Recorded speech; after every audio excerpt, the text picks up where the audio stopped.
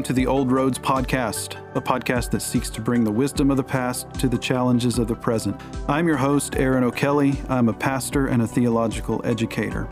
Throughout the history of the church, different issues in theology are pressing at different times, and the church has worked to come to greater clarity on various doctrines of its confession as the centuries have gone by. So in the first 4 centuries, most of the focus was on who is Jesus, and then that led into the question of God as Trinity, Father, Son, and Holy Spirit. That was settled in the 4th century. As you move ahead to the Reformation in the 16th century, the doctrines that came into focus were the doctrines of Scripture and salvation. And those issues were, I believe, clarified greatly at that time and beyond. As you move into the 17th century, from my own Baptist perspective, I think the issue of ecclesiology, or the doctrine of the church, received a lot greater clarity, especially from the early Baptists who did their work on this particular doctrine.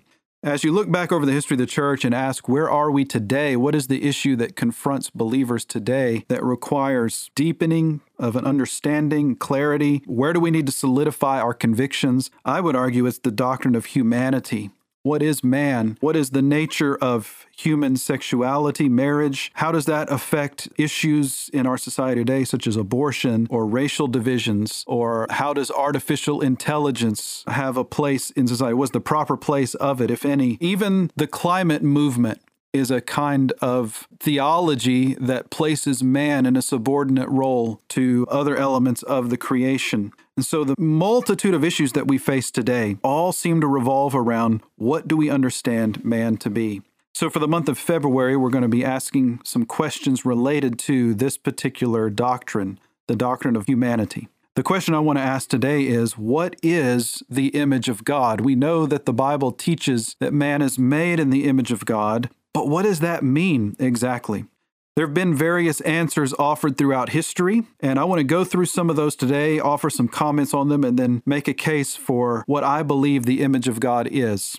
Some have argued that the image of God is something that we have, something that we actually possess as human beings. There have been heretical views of this. For example, Mormonism has argued that we have a physical likeness to God, that God himself was once a man, and that he's an embodied being, and our bodies reflect something of his body. We have a physical likeness to him.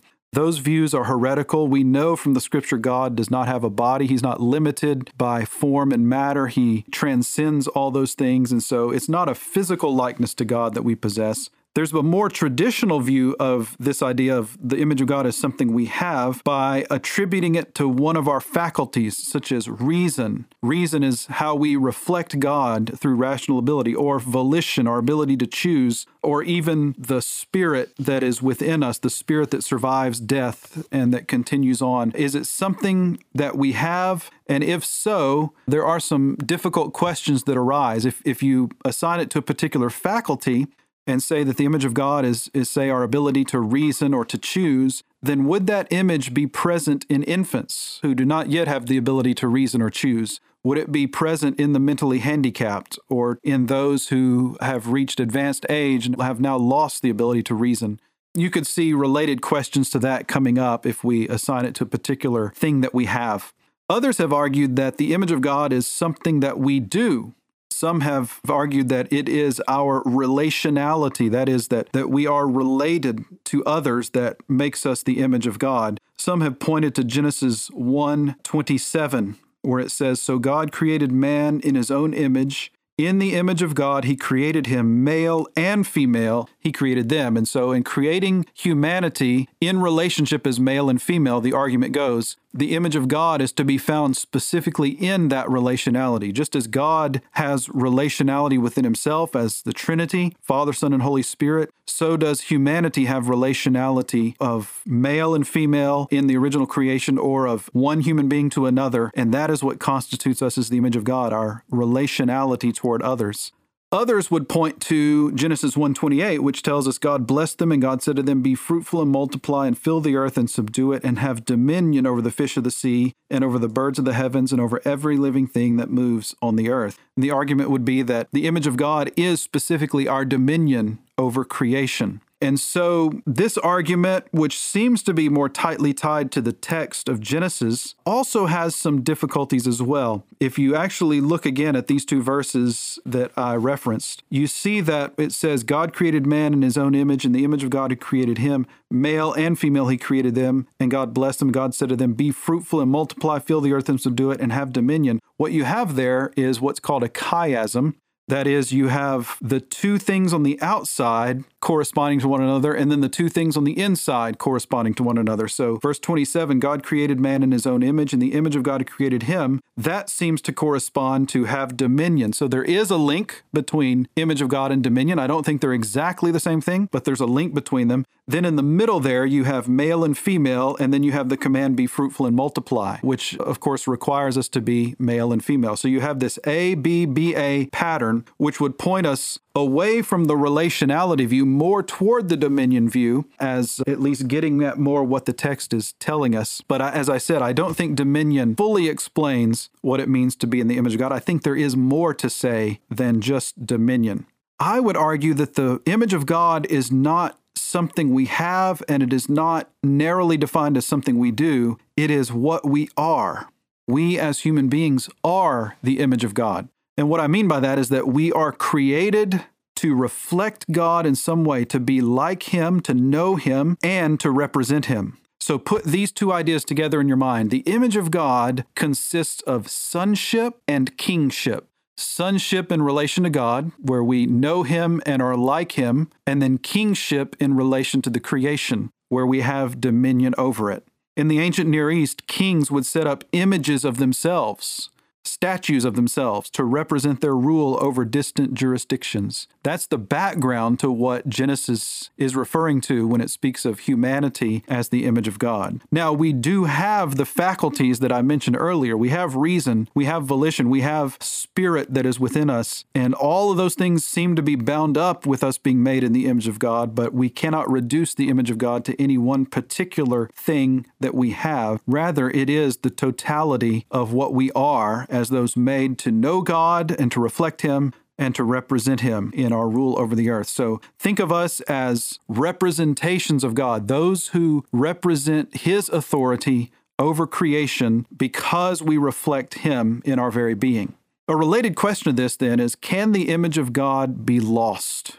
In the Roman Catholic understanding, historically, there was a distinction drawn between the image of God in verse 26 and the likeness of God. God said, let us make man in our image after our likeness. According to traditional Roman Catholic teaching, the image of God consists of our natural abilities that I mentioned earlier, reason, volition, etc. And then the likeness of God is a supernatural gift of grace that elevates us to seek after God. And that supernatural gift is what was lost in the fall and is then restored through baptism in the Roman Catholic understanding.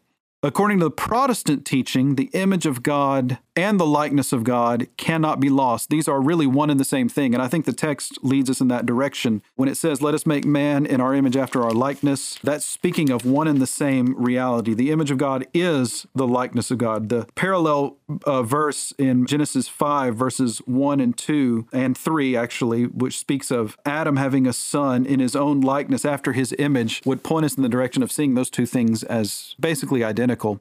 In the Protestant view, the image cannot be lost.